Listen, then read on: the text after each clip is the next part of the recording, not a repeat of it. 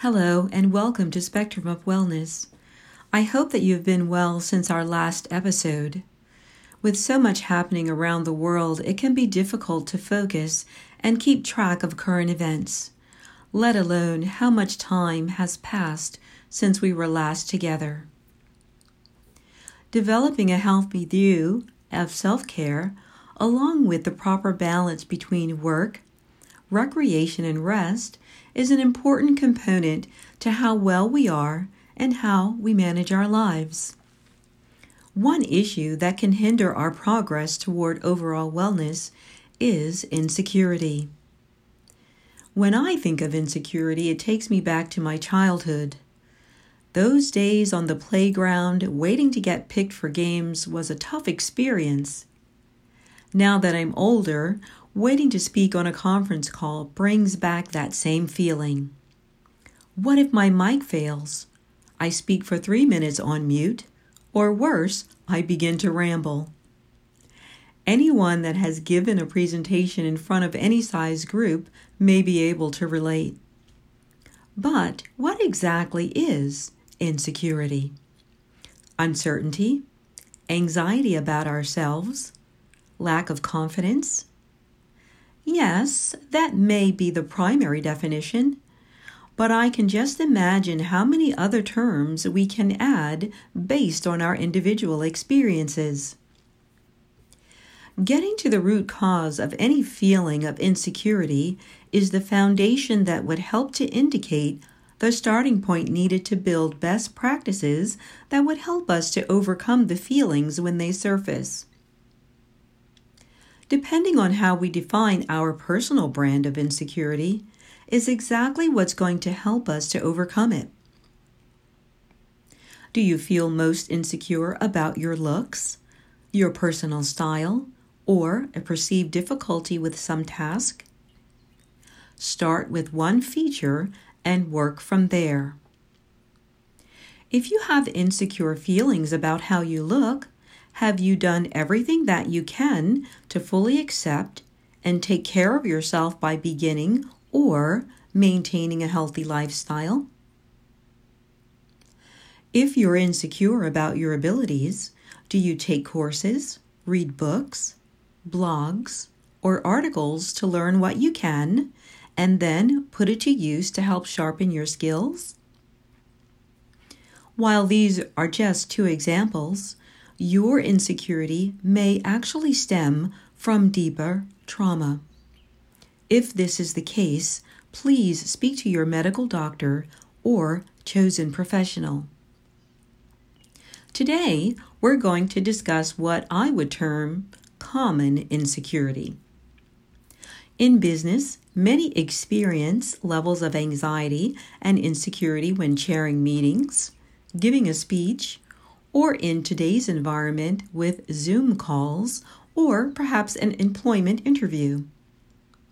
This type of performance insecurity can be overcome by following the clear steps of preparation, practice, and patience. Typically, Zoom calls, business meetings, interviews, or class presentations are scheduled with advance notice. As long as you have time to prepare, complete any needed research, as well as practice your part, you will do well. Here's the ringer. Patience will come into play after the event. Here's why. If you have done your very best to prepare and practice, but you feel that something could have gone better, you must develop patience with yourself and work to avoid being overcritical. Here's another personal replay. When I was in elementary school, I needed to wear glasses. They were light blue, cat eye with rhinestones. And even though they helped me to see, I still felt insecure. Not only did I wear glasses, I was the smallest person in my class. As I got older, I still had a level of insecurity in certain circumstances, But what finally helped me to grow beyond those feelings was to embrace and let the power that I felt in my strengths provide a counterbalance to what I thought was a deficit. If your insecurity falls in a category that allows you to make a change, if you're able to make a change, by all means, make the change. Living your life beyond this feeling is what's most important. Remember, wellness is not one size fits all. And if feelings of insecurity are stopping you from feeling your best and believing in yourself, you must make a solid plan or seek the needed guidance by finding support to help you move past this.